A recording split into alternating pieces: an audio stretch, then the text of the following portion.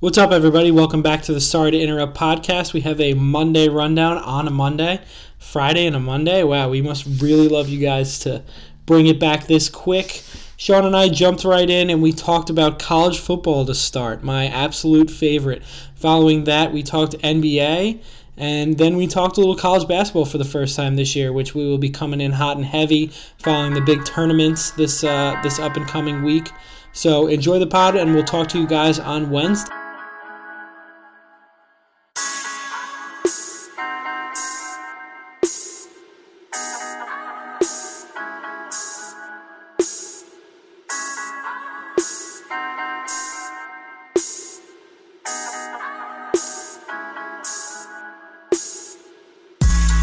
What's up, guys, and welcome into episode 213 of the Sorry to Interrupt podcast. Tom, we did a Friday. Now we're doing a real Monday rundown, the week of Thanksgiving. How was the weekend, man? How'd it treat you? It was good, man. I chauffeured the family around and Michaela on Saturday. But then yesterday played a little golf, hung out with the family. It was a good weekend. How about you? Very nice. Yeah, it was a good weekend down here too.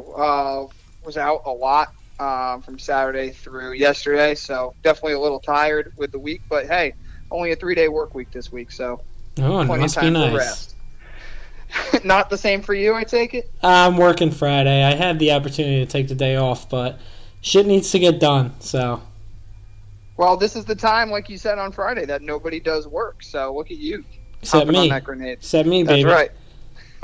Got to make the bucks, Yes, especially sir. especially with the new apartment. Well, Tom, we can actually lead off with college football for this pod. What a joy. Don't have to throw it in on Wednesday, and I know you are elated about that. And really, the only true games that are of note heading into this final week of the regular season, was the absolute ass whooping that Ohio State put on Michigan State, and then the game that you hinted at, not much of a surprise to you, I guess, was Utah killing Oregon. Yeah, I mean, and I texted you or you texted me somebody texted somebody about that game, and I had checked the lines, and Utah was favored at home, so it really wasn't much of a big call. It wasn't even an upset, but to knock off one of the four is a big deal. For sure, yeah. I texted and they're done, you. by the way. The Pac-12 is done for another year. There will be nothing in the Conference of Champions in the college football playoff this year. Sorry, Bill. Which is for the best. Sorry, Bill Walton. That conference really needs to get better, and I'm happy that they lost. We'll see who takes the USC job. Oh my God, man! I don't know. That's like USC and Texas are like the same school right now. Mm-hmm. Absolutely. Like, lots of years of past glory, a rich history, so much money with the boosters, but just no one can turn these schools around. I have no idea. Yeah, I mean, it's either they either go for the young gun or the big splash, and I don't know, they should just get a good ball coach right in the middle. I mean, that's what I thought they've been doing. USC's pretty much pulled out all stops to get the hot name from another school, and whether they'd be great recruiters or great, just tactical coaches, nothing seems to work. And I know part of the problem is they have such lofty expectations, as does Texas. They expect to kind of, how we clown on Michigan all the time for being acting like they're a perennial national championship contender, and Harbaugh's on the hot seat.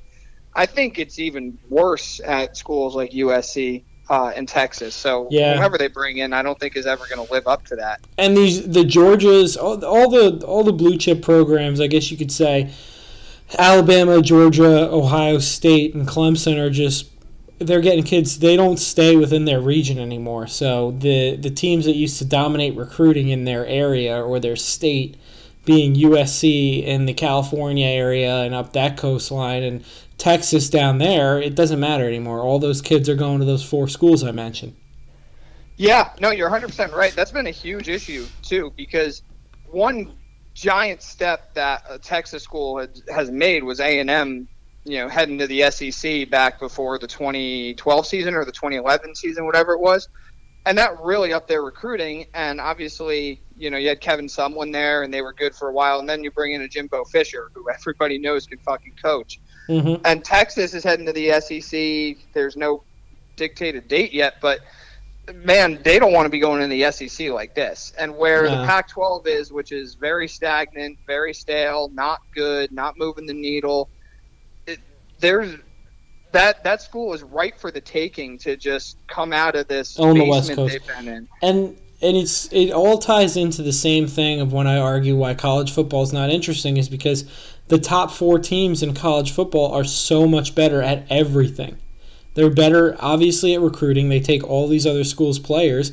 While they're getting 3 stars and maybe some 4 stars, it's all 5 stars for the 4 schools I mentioned, and they're getting them in there. They're coaching them up better, and that's why you see a Notre Dame team go into the college football playoff and lose by 40 to one of the big 4 teams that I mentioned. Right. No, you're 100% right. And college football, as you know, it's been the same for a long time. It's a very cyclical sport. There's stretches where the Big Ten is by far the best conference, and there's stretches where the SEC is the best conference. I mean, it's not that long ago, Tom, that the ACC was pretty loaded with Florida State and then rolls over to Clemson. Yeah, and Miami, obviously. Miami, obviously. Yep. And now you've got the SEC that's reigning, and the Pac-12 just hasn't come along for the ride for all the reasons that you mentioned. The transfer portal's a huge deal now, and you see these great coaches. I mean, and I mean the Pac-12 had its heyday, obviously, with USC with Pete Carroll, and then they did they go to the first BCS national championship game against Ohio State? Maybe the second? Oregon did, not USC. Second. A Pac-12 team did. You're not talking. Are you talking BCS? Or are you talking about the college football playoff? Didn't Oregon go to one of the first ones where Ezekiel Elliott ran all over them? Oh yeah, that was the college football playoff. Yep. That was Oregon, right? I mean, don't question my football knowledge. It's disrespectful. Well, no, when you said BCS, I wasn't sure because if it was BCS, USC might have been. But BCS was like Florida State days. Like I think Jameis won the last BCS national title at Florida State. Yep. I mean, it was because I'm a football historian. You should probably brush up. College football historian. That was back when all I had to do with my life was watch sports. Well, that what good days for you. Yeah. The Pac-12, though, I think it'll come back at some point, but it sucks right now. Do you, though? I think so because the schools are too much money invested in these schools. There's too many great boosters, and there's a rich history. They just need the right guy to take them out. I mean, let's be honest. It's not like Alabama was killing it before Saban got there. I mean, they were really down. That's a good point. Michigan, I mean, when Lloyd Carr's last few years there, they weren't very good. And the only reason Ohio State really got back to really good levels was because Urban Meyer decided to go there. Like, it's right for the taking. Some of the schools we know are never going to be great football schools, but there's no reason a school like USC can't come back. But these kids who are all being recruited now, they don't even remember when USC was good. You can't rest on history. Right. Like you're thinking, how am I going to get to the NFL as fast as I possibly can and be a top, a lottery pick, a top 10 pick? You're not doing that at USC. The last great, I mean, we talked about Darnold all those years. Suck for Sam. He's not going to have a job heading into next year, bro. So, they'll produce players, but they're not what they were. Careful with my boy. You're still defending him? You don't have to, Tom. I've told you, you don't have to. He's not on your team anymore. I know. No more baby boy. You're absolutely right. I can't even think of the last blue chip player to come out of the Pac-12. Really. No, and none of those teams are deserving. Getting back to the games from this past weekend here, like none of these schools are schools where you expect when we run down our scores, it's like, we don't even need to talk about them because they're not really contenders. Oregon was the only one, and we knew that they were kind of on borrowed time because if they had one more hiccup, they were done. The other one, Tom, you talk about the Blue Bloods is Ohio State. What they did to Michigan State at the Horseshoe, as you predicted, this game being at the Horseshoe was bullshit. That game was over 6 minutes in. Yeah, and they just catapulted themselves into the top 4 easily. the great news for us and the other college football fans that are tired of the same old, is I think now, Tom, we finally have a path for Cincinnati to make it. Let's hear it, buddy. So we've got Georgia. I mean, the rankings don't come out till tomorrow night, so we can bring those up real fast when we do our NFL pod. But I'm guessing it'll be Georgia at 1. I think you got to put Ohio State at 2 just because of how good they've looked. Alabama squeaked by against Arkansas, beating them 42-35. Did not bet on that game, thank God. Yeah, I mean, we've talked about it. They're just not. They're not one of the great Bama teams. Although Bryce Young broke the single game record for passing yards. Bryce Young looks great. Everything else doesn't. Yeah, the defense isn't great. O-line sucks. The O-line's really bad. And Arkansas is not a bad team, but they should not be going into Tuscaloosa and giving them a game. No. And then, obviously, Cincinnati is right there. They did everything they needed to do. They destroyed SMU 48-14. I think that's our 4th. Statement game. We're going to find out tomorrow, man. I mean, I do not feel as sure about them making it into the top 4. I guess for tomorrow it doesn't totally matter because we still got another week in the regular season and before the conference championship games. But I know, but you got to. I think if you want a little bit of credibility as the college football committee or whatever, even if Cincinnati doesn't make it into the final, you got to stick them in there once at least so people can talk about it for a week. I think this is the week to do it, but I don't see it happening. I just don't know out of these teams because Georgia's going to play Alabama in the SEC championship. So one of those teams is going down. The only shot at Cincinnati not getting in is if Alabama beats Georgia and 2 one-loss SEC teams get it. Okay. What do you think about Notre Dame? I don't – if Cincinnati loses, maybe, but probably not. I mean, they're a one-loss team.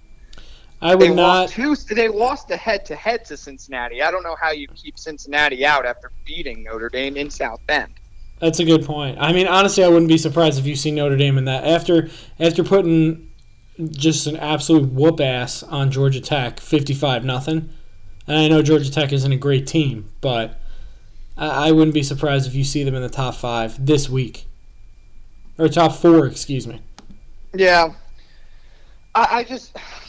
And I agree with you. I just think that Cincinnati, the committee just continues to disrespect the non-Power 5 conference teams. And I just would not be surprised, even with Cincinnati having the win of the head-to-head, being knocked out by Notre Dame and them having some bullshit reasoning for it. Oh, I so hope... Yeah, I hope I'm wrong too, bro. Another path they have is if Michigan beats Ohio State. Because then Ohio State's out. And I don't think Michigan... I don't see that happening, but I agree. I don't see that happening either. And then, I mean, who else? Oklahoma? No, Oklahoma's done. They're done. So Big 12 is done. There's not going to be a Pac-12 team. There's not going to be a Big 12 team. No ACC team. No ACC team. So you're going to you're looking at Georgia and Alabama. You're looking at Ohio State. And then you've got Cincinnati. I think it would take a lot for Cincinnati to not get it. I think they would have to be terrible with whomever they're playing last, and then in the American Championship game. That would be the only way. Well, we're gonna find out, my friend. I'm sorry, I'm not as confident in this committee as you are.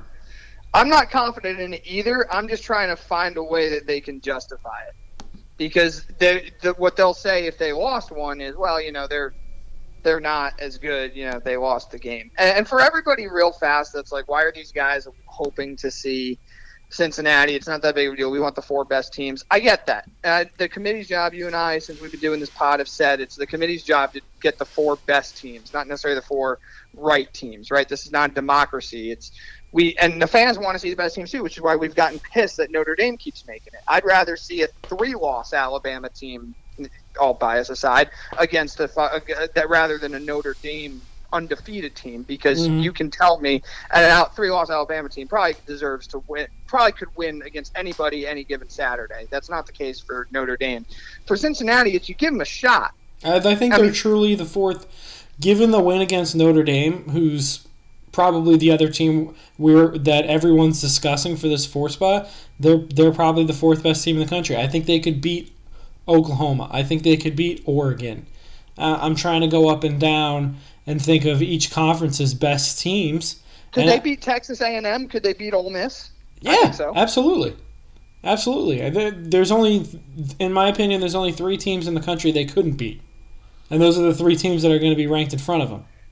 Give them, very well said, and just give them a fucking chance to. I mean, we did see Boise State beat Oklahoma and Adrian also, Peterson. Yeah, exactly. And it's like, well, they're going to get blown out. Okay, Notre Dame didn't get blown out. Oregon didn't get blown out. Right. Oklahoma didn't get blown out. Washington. Yeah, these Power 5 conference teams didn't get blown out anyway. So what's the difference? At least you're giving the other 99.9% of the country some hope that if your team has a really good year and beats some good teams and runs the table and goes undefeated, at least you can go into every season saying, hey, if we can do that, the Coastal Carolinas of the world and the UCFs of the world, that hey, maybe we'll get in there. You make a really good point as you're speaking that out. I was really thinking, like, this is such an interesting isolated season because there's not really any great teams outside of Georgia, and maybe you could make a case for Ohio State for what it is now. They're obviously a much better team now than they were in that Week 2 game that lost to Oregon. Outside of that, we talked about Alabama's struggles. They're not a great team. They're a very, very, very good team, but this is not vintage College Alabama. Football, reflective of the NFL. There you go. It's been one of those years, right? So you're looking up and down the line. This is the year to pound your fist on the table for the out of the non-Power 5 school.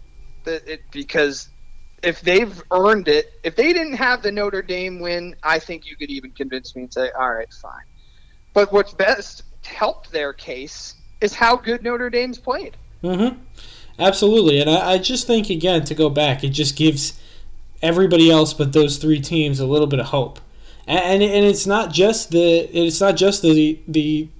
FBS or Sub Bowl or whatever you want to call it teams. It's even the USCs of the world or anything where it's like, hey, if they got in, all we got to do is get a good head coach in here and maybe run the table or maybe lose one game and we're in the college football playoff in 2 years when he beefs up our recruiting class. Whereas if you throw another bullshit Notre Dame team in there or an Oklahoma team or whatever, then it's just like, all right, so they're just going to pick these teams and we have no chance anyway, so why even care?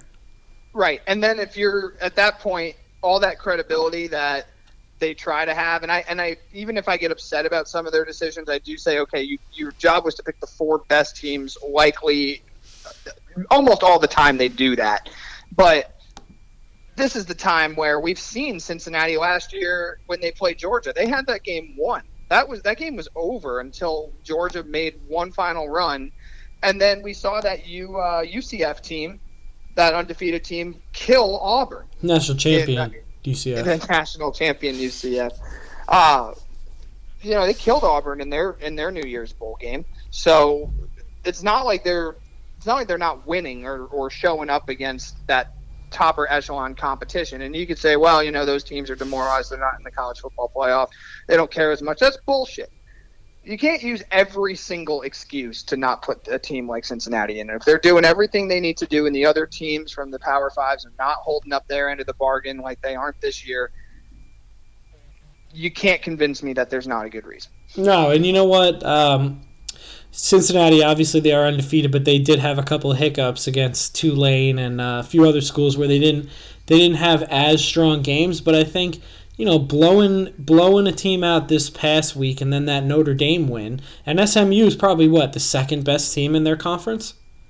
Yeah, maybe Houston. Yeah, top one of those. Well, if it's not SMU and it's Houston, then they're going to see them in the conference championship game, right? Yeah, I believe so. So they're going to play the 2 best teams. And between that and the Notre Dame win, I think this puts a stamp on it. They should be in. They should be in. So, well, I'm looking forward to the rankings tomorrow. It's the first time that I'm actually really interested to see what happens because we're a week away from the conference championship games, and we're 2 weeks away from them, 2.5, 3 weeks away from them naming the Final Four. So I'm excited for that. I know you are. And Tom, for rivalry week, obviously there's so many good games. Are there any of the games that you're really going to be keyed in on, or are you kind of just going to go in and out of a bunch of games this weekend? No, I mean, there's just it's more like just peeking in and checking the scores to see which games I'm going to be watching, because I mean next week there's just so many. Yeah, no, there are. You got the Iron Bowl, you've got Michigan, Ohio State, you've got South Carolina and Clemson, which is always a fun game. You've got Georgia Tech. There's some games that it should be a blowout. You got Bedlam, Oklahoma, and Oklahoma State. You got on Thanksgiving Oklahoma night, State ranked ahead of Oklahoma, first time in a long time. And the game is in Stillwater in Oklahoma State, I believe. So that should be fun. I quit gambling. I'm retired, but I don't know. And the Egg Bowl, Tom, on Thanksgiving night, we've got Kiffin against Mike Leach. Mississippi State. My guys, my two favorite guys. That USC should just throw the bag at Mike Leach. I think they should. Honestly, it won't happen. Mike Leach is hated by everybody, but it's fine. He's a legend, and he's got that team. Just like both him and Kiffin are just so hateable. It's awesome. I was like, the Egg Bowl became my favorite rivalry game when both of those guys signed on. Yeah, for sure. Yeah, NBA. I'm fired up for all this. Sorry, I'm fired up for all. This is the week that you want to watch college football. Absolutely. And then the following week we got the conference championship game, so it's going to be How awesome. are you going to feel if Notre Dame? How are you going to feel if Alabama loses the Iron Bowl? I'll be pissed because Bo Nix is out. Yeah, that's true. He is hurt. So they should kill Auburn, even in Auburn. I would be upset about that, but I don't expect them to beat Georgia in the SEC championship. Okay. Well, I'm hoping they don't even get that chance. Go War Eagles, or whatever they yell. War Eagle, whatever they yell down there. Stupid War Eagle. They're the Tigers. It's so dumb. All right. Into the NBA, Tom. We had some news this weekend. We had a fight this weekend. A lot happened since we talked the other night. We're not going to go into our locals. We did a pretty deep dive on them the other night. So I thought this was interesting. I was interested to hear what your takeaway from it was, and what the dominoes are that fall from it. Is Luke Walton being fired in Sacramento? What's next for the Kings? And did it finally come to a head where they just couldn't play any more games with him? Yeah, he sucked. Let's be real. This was supposed to be their year where they were going to make that push to at least be in the play-in game, and they have the longest streak. When was the last time they made the playoffs? 2003 or something? They've got the longest streak of 16 years, whatever missed that is. Playoffs. And then again, they're in the basement. I think they're just ahead of the Pelicans right now. They're probably the 11 or 12 seed. Without looking, that's off the top of my head. And he completely botched Marvin Bagley. The guy has a ton of talent. I think he's going to go to another team and be a serviceable NBA player. He doesn't know how to get Halliburton, De'Aaron Fox, and Mitchell, who looks really good as a rookie, playing together. And this team is just an absolute dumpster fire. I don't know. Who do you think gets hired there? And I do think it was a deserved firing. Luke Walton had a little bit of success with, come on. I could have coached that Warriors team. I know. That was the perfect situation for an intern. Here, go coach this team that basically coaches itself. Exactly. Great. They coach themselves. Look at them now. Steve Kerr's obviously a great coach, and he's a dog too. But does Draymond and Steph need help coaching? They're coaching everybody themselves, and Iguodala as well. You don't get a softer cushion to build up your case to be an NBA head coach than what Luke Walton walked into. So good for him, and now we finally see what kind of coach he is, and it's not good. So we're gonna see what the Kings do. I wouldn't. I mean, this is his second chance. Keep in mind, because he was the head coach of the Lakers too. Bad with the Lakers, and LeBron wanted no part of him. So I think it's pretty obvious what he is as an NBA head coach. He's not good. So I would look, if I were them, towards the Golden State staff again, and I would look at Kenny Atkinson. That's your guy. He's my guy. I love Kenny Atkinson. I do as well. He's a perfect coach for this kind of team. Again, a really young team. Build it up, and for God's sakes, figure out what the identity of this team is going to be and what you want it to be. They have no idea what they're doing there. There's no direction. There's no plan. You have a bunch of players with talent, but none of them fit. You mentioned Bagley. He's going to be a good player in this league somewhere. I don't know if he'll ever live up to the hype, and I obviously cannot believe that they did not take Luka, and they didn't take even a Trae Young. But Halliburton's a really nice player. You got De'Aaron Fox. You still got a Harrison Barnes. You've still got Buddy Hield. Julius Randle for De'Aaron Fox and Marvin Bagley. I mean, that's a great trade if I'm the Knicks. But the Kings, you did ask on the pod the other day, you're like, who's the stupid team? It's Sacramento, obviously. They just don't have a superstar. Mm-hmm. They have a lot of really good players, but they need to figure out what they want their identity to be, man. It's as clear and dry as that. I don't think they have a trade to be made before the deadline as well, if not the offseason. I think they have a few. I mean, honestly, what are you keeping Harrison Barnes for? What are you keeping Buddy Hield for? I mean, they could have traded Harrison Barnes for a lot last year at the trade deadline. He was getting a lot of buzz, but they held on to him to make a playoff run, and that quickly came to an end. Yeah, and they had a trade done with Buddy Hield to the Lakers. That fell through because LeBron wanted Russ, and we see how that's working out. Yeah, I would take Buddy Hield and whatever else they were giving any day of the week. Absolutely. So we'll see what this team does. But, yeah, I'm an advocate for Kenny Atkinson. Bring him in and change the culture of that team. He deserves a second chance. And the only reason Atkinson lost his job, we know, is because he went from coaching a team he thought he was going to be able to shape and mold for the next 6 years, and then Kyrie and KD come in. Said, no, we're good. We don't want to play for you. They'd rather play for Steve Nash. Fair is fair. Fair is fair. Who's the next coach on the hot seat for you, Tom? Next coach on the hot seat, I would say the Pelicans coach, but he was just hired this past season.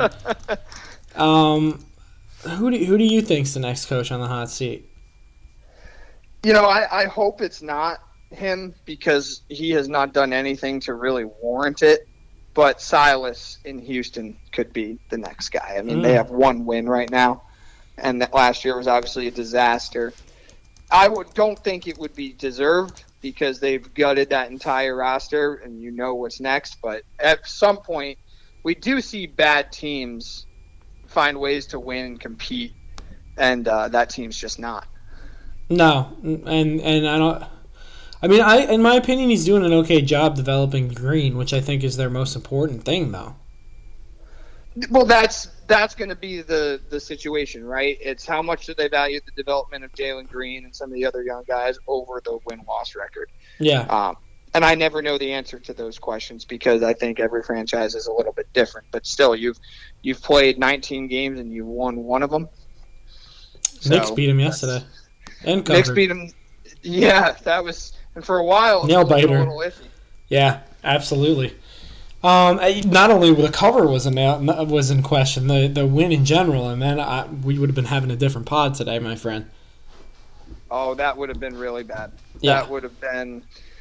I don't know if I would have even put it in the show notes. I might have just been gloss over let's avoid this and then let you erupt. Jason Kidd could be one too if the situation doesn't work out in Dallas, but that's obviously not going to be an in-season dismissal. No, and I think they'll figure it out. I mean, you can't fire the guy when he's in the playoff hunt right now in a team that's above 500. It's way too early. Way too early. I was speaking just if it went sour. Yeah. Obviously. But as far as next head coach is fired, I don't have an immediate guess right now. I think just the writing was on the wall, with Walton, because there were expectations. He'd been there long enough where the expectations were fair, and there's enough talent on that team to be better than where they are. Yeah. No, I agree with that. He was. I wish we bet on that. I'd be a much better gambler if I did that. But Would have been like stealing money. Yeah, if he was plus money at all. And then, I don't know, how do you feel about Chauncey out there in Portland? Not that he's going to get fired, but I just thought it was interesting that they're not getting off to the best start. I think, you know what? Let me just, before you say anything, I think they need a trade more than they need a head coach. What's the trade? CJ? So one of those two has to be separated.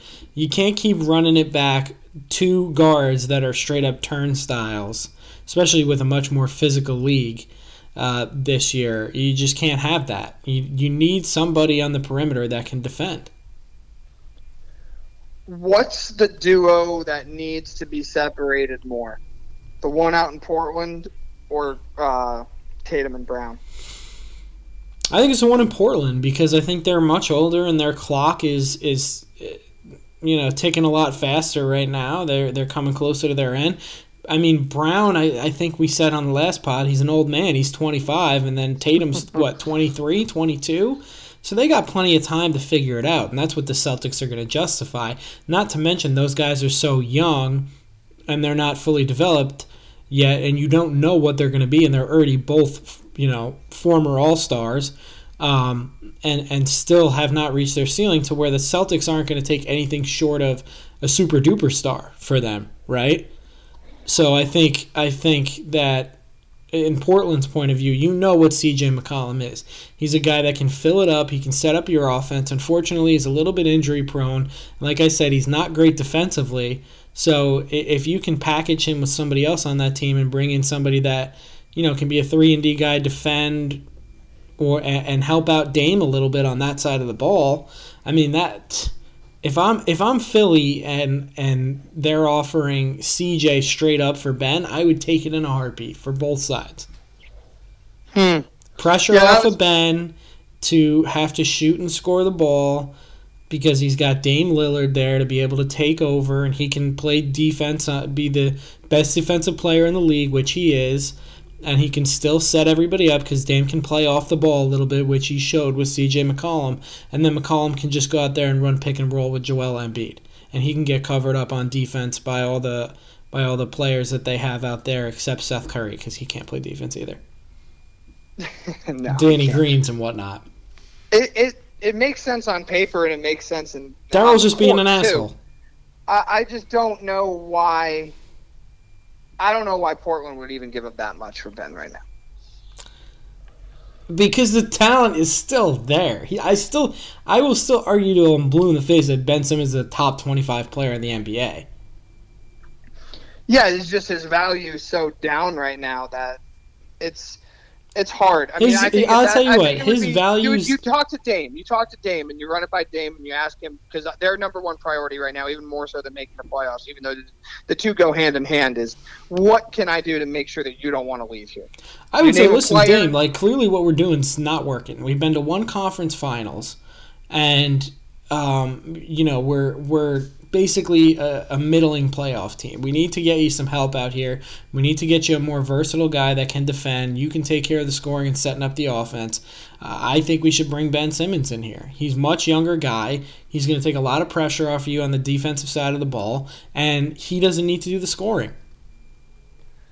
Again, I think it makes sense. It's just going to be a matter of what is Portland willing to sacrifice? And one pushback that I have on you is you're right about McCollum. We do know what he is. Are we 100% sure that we don't know what Tatum and Brown are? I think we kind of have. I think we know who they are. I think the question is can they really play together? That's my question more so. No, I don't think we know who they are because they're both under 25 superstars. But they've been playing. They've been in the league for 5 years.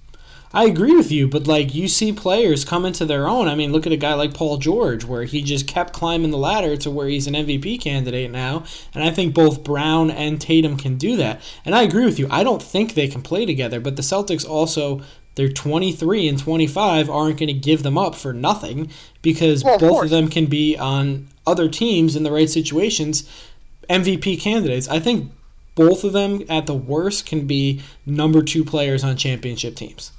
But that's the tough point about being where they are is you can have this dream of one day finally having both of them together, and winning, a championship. But I think that there's no offers out there. There's no offers out there, and I'm not even saying that there's going to be one. I'm just saying that from where I'm watching the Eastern Conference and from where I'm watching the NBA, and I watch a lot of Tatum and I watch a lot of Brown, they're both explosive, highlight reel, incredible players that are capable of being MVP candidates. There's no question. I think we do know that. I wasn't saying it in like a disparaging way. I think we do know what they are. I don't know what they are together. And the longer that we have this happen is they still don't have a point guard. They still don't have an interior presence. They have these two awesome, versatile wings who have had some injury concerns. And it's almost like, whose show is it tonight? And eventually I think it's hard when you have two guys from around the same age that are that alpha of trying to decide what – you need to go forward with your guy. And I don't know if Boston knows which of the two it is. I think they think it's Tatum. But Brown is a guy you don't want to give up on either. I hear you. My question just comes from how much longer are we going to do this?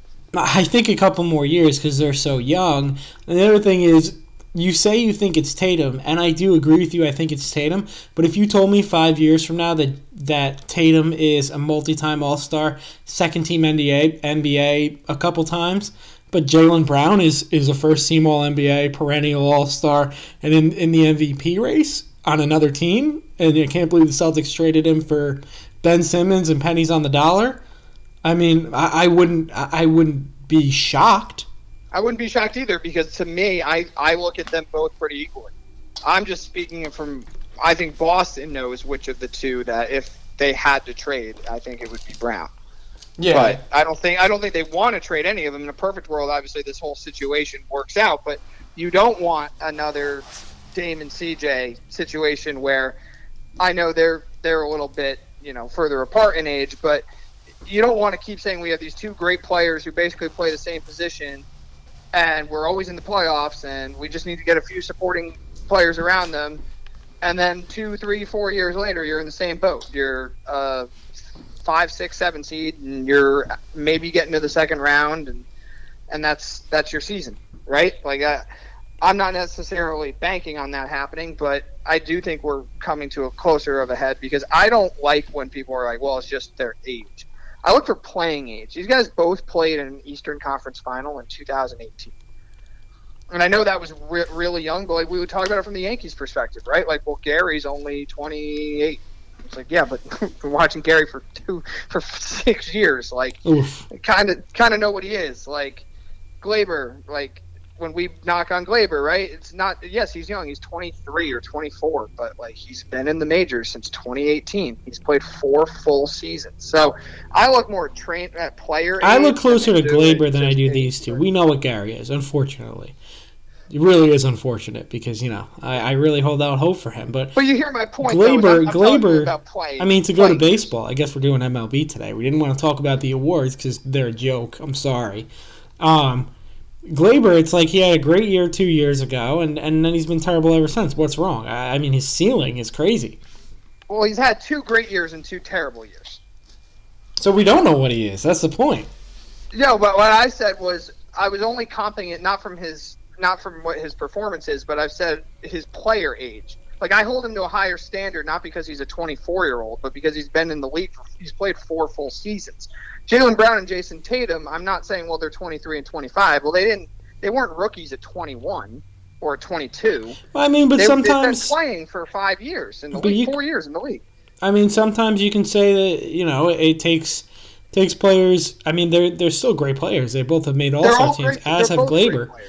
But, I mean, look at a guy like Julius Randle. It took him a long time to figure it out. Maybe these guys are going to take a little while to fully develop their talent.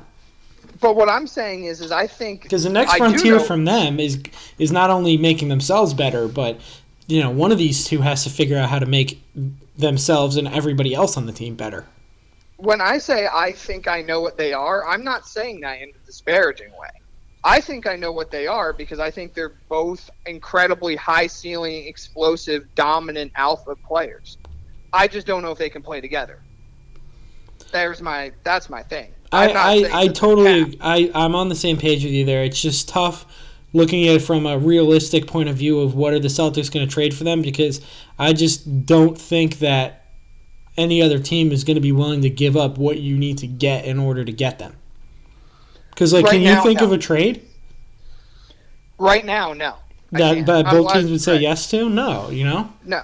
That's why I'm fascinated to see what becomes of this franchise, because even though right now, no, the Celtics have a little bit more than other teams do as far as patience from a fan base, because even though that fan base really wants to win, they've seen so many championships that there are fans from a certain age that are more than happy just watching two homegrown guys that the franchise drafted be great for 10 years, and maybe they never win a championship, but they like rooting for them and they like watching them on their team, right? And the Celtics might honestly, have that bro, patience. I feel like that's kind of a slight at Boston, and I like it. It was a slight at Boston. I like but that. Also, Fuck Boston. It's equity that they've built up. I mean, God, the Celtics they're content. They're fat and happy, and fuck them. Yeah, and they're not winning 20 games with these two guys. I mean, they're a playoff team every year. It's just, what is your ceiling? And after another year or 2 or 3, you might have to decide whose team this is. And hell, maybe something happens between both of them where one of them's unhappy with the role. You know, you go into the playoffs and you wonder whose game it is, and maybe Tatum's not happy acquiescing to Brown, and vice versa. So we'll see. But yeah, to your point about Portland, it's a tough spot to be in. McCollum should probably be shipped out. What'd you take from the brawl last night? Stupid. Well, first of all, that was like 100% intentional by LeBron. Of course it was. And then LeBron going to apologize. Like, I'm sorry, LeBron, you're probably, if not the greatest, the second greatest player of all time. You definitely are. But you don't want the smoke, dude. That guy would beat your ass. Oh, he'd kill him. Yeah. Isaiah Stewart is not somebody you want to fuck with. No, not at all. And it's funny because, like, you know, LeBron has that cachet, but then when the hands come up, you know, at some point it's like, I don't give a fuck who you are. Yeah, LeBron he's not a fighter. He's never been in a fight. He wants no part of it. He's the dog that will bark at you all game, and then the other dog comes for you, and you hide behind your owner. Like, that's what it is. You don't worry about the loud guys. You worry about the quiet ones.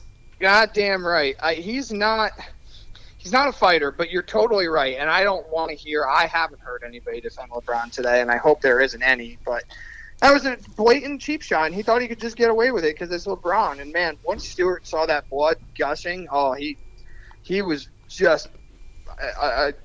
He was literally just an unchained dog, like ready to go get anything in his way, and it was hard to stop him. He needed like 3 or 4 teammates to hold him back.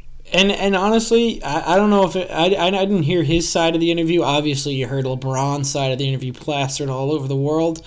But you know, both of them got suspended for 2 games. But if somebody asks him about him and he's like, listen, like, LeBron's the greatest player of all time, I hope he says, like, LeBron's the greatest player of all time, but you do that to me, I don't give a fuck who you are. I'll beat your ass. Absolutely. That's what you got to say, because that things like that have nothing to do with skill. No. That was just a fucking... Honestly, it was a pussy move by LeBron.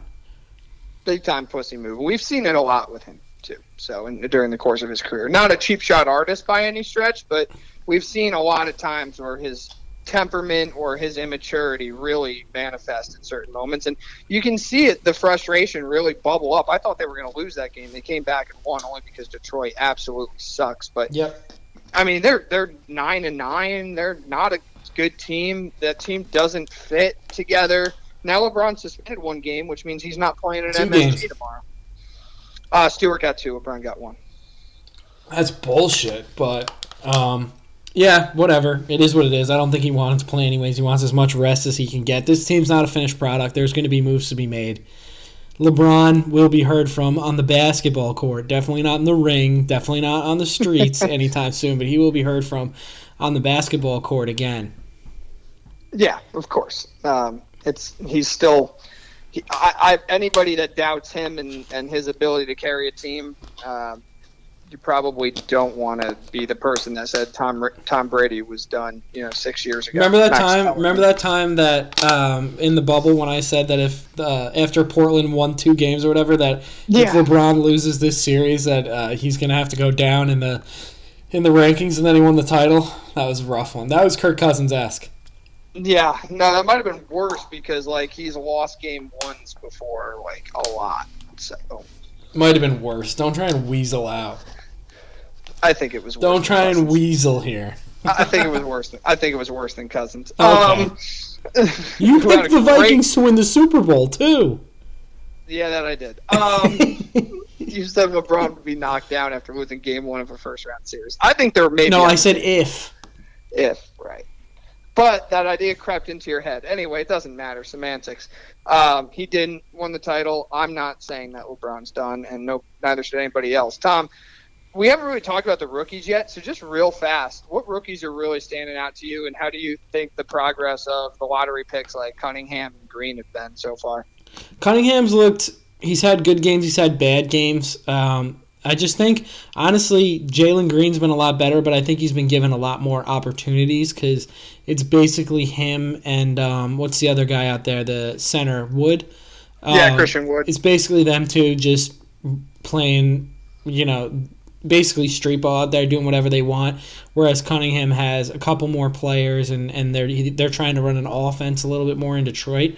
I think they both look good. I mean, Green is an explosive athlete, and he can fill it up. Cunningham's a little bit smoother, much better passer. Scotty Barnes, he's second in Rookie of the Year right now, odds. He's looked amazing in Toronto. He can truly defend, every single position on the floor. He looks like Scottie Pippen out there. I love Scotty Barnes, and he's gotten a lot of accolade from the really established. Yeah, Kevin Durant gave him a suck. Yeah, no, he went down on both knees for him. And then Mobley, of course, has been amazing. Mobley, yeah, before he got hurt, he was somebody that I would really try to watch any minutes of Cavs games that I could to watch him play. And I think Suggs has been good. Maybe not Rookie of the Year good like I predicted, but he's been coming into his own lately. He had a terrible start shooting-wise, but he started to turn it around. I like him, and I like the younger Wagner brother as well out there. Yeah, Wagner's been fucking awesome. And he's got such a good feel for the game. I was watching their game against the Nets Friday before we recorded, and he just, flows effortlessly through the game. Just picks his spots. He's a good passer. He can handle the ball. He's just it looks like the game is very slow for him. It doesn't look like it's really sped up on him yet, even against the really good players. Obviously fouls.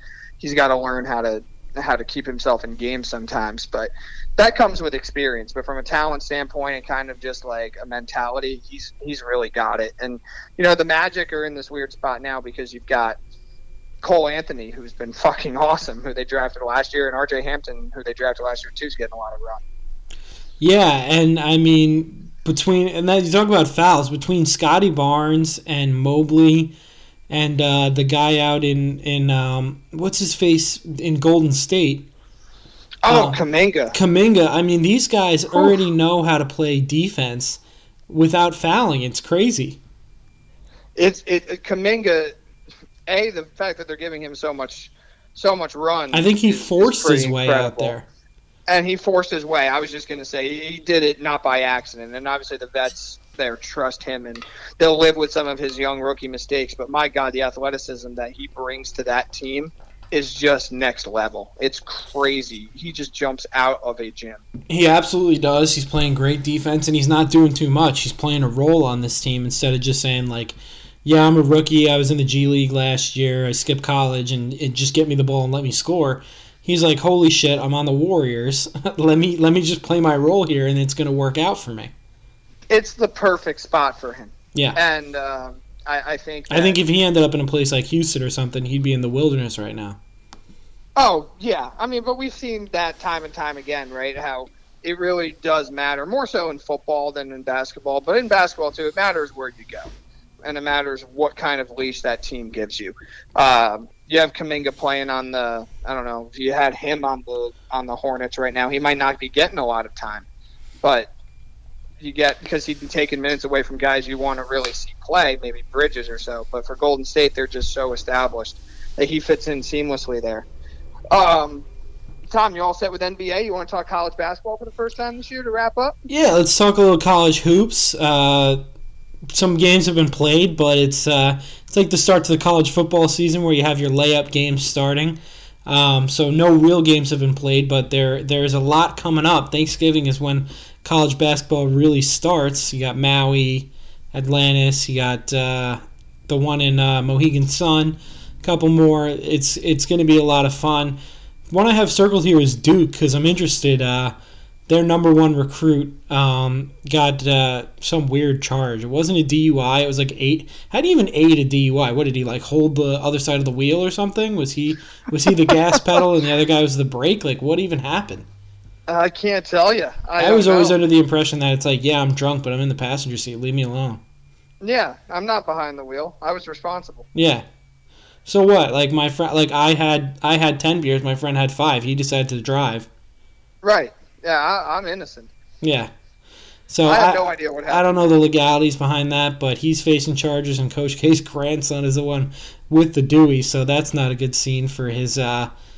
What a gift from your fucking petulant grandson on for your farewell tour. For your farewell tour. What an asshole that. I mean, you're a walk-on that quote unquote earns a scholarship. Yeah, okay. Like him and Boeheim's kids.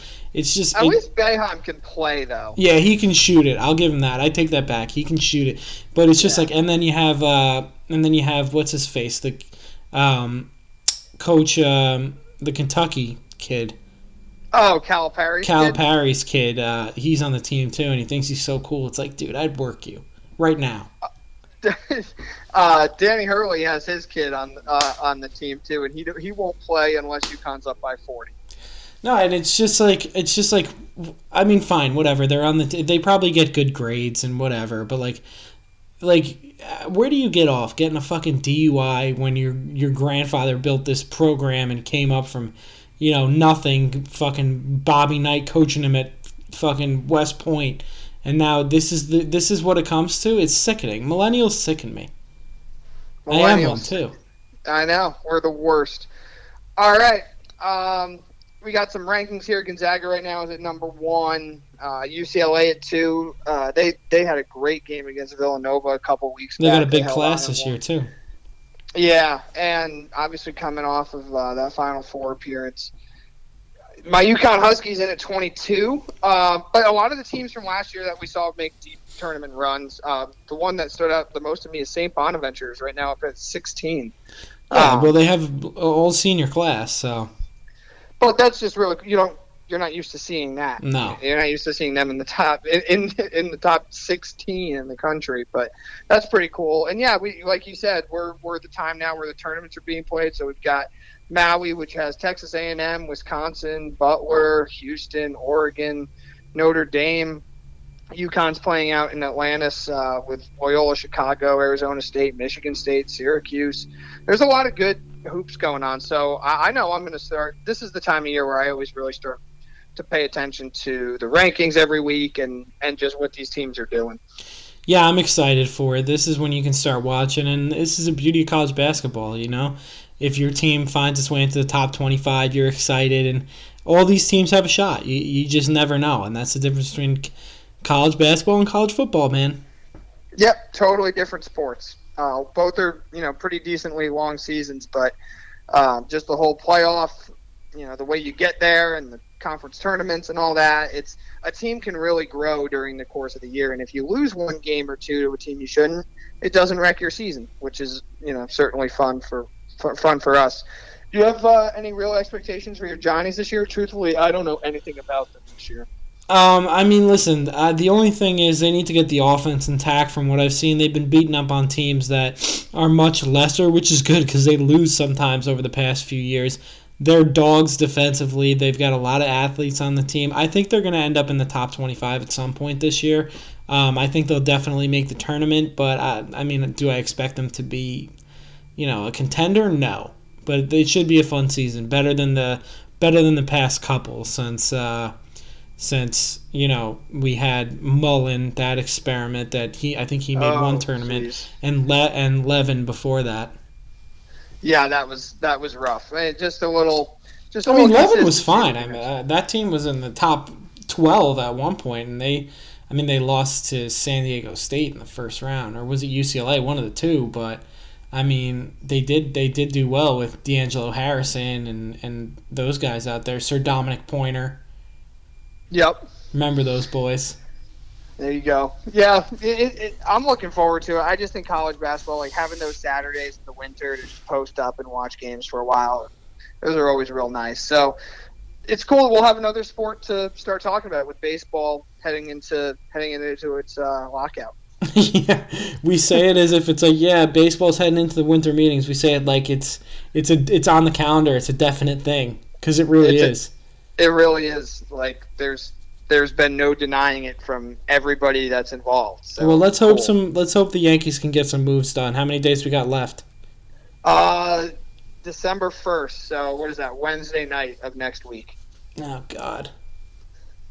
Corey Seager, put some pinstripes on. And a pitcher. Just do something. Pitcher. Yeah. Well, Tyler Wade is gone. Clint is gone. Oh, boo-hoo. Oh, well, goodbye, Clint. Seriously. I'll miss you. Yeah. I'll miss your potential. The potential we've been waiting on for 5 years. I think that does it, Tom. And then this was a real Monday rundown. It's been a while. It has. We kept it under an hour. And we've got an NFL Wednesday to do that will just be NFL. Yeah. And then it's Thanksgiving, my man. We could do the NFL Wednesday right now if you want. I could talk about the NFL, and I'm just going to say I don't know what the fuck's going on, and that could wrap it right there. That's great expert analysis that you can only get here. Well, I don't want to do that because I want to go watch my Giants lose to Tampa Bay. So we can do our full NFL on Wednesday. Need Tampa to cover. Let's go, Tom. There you go. All right, everybody. Thanks for listening. Tom, we'll be back on Wednesday. Talk to you later.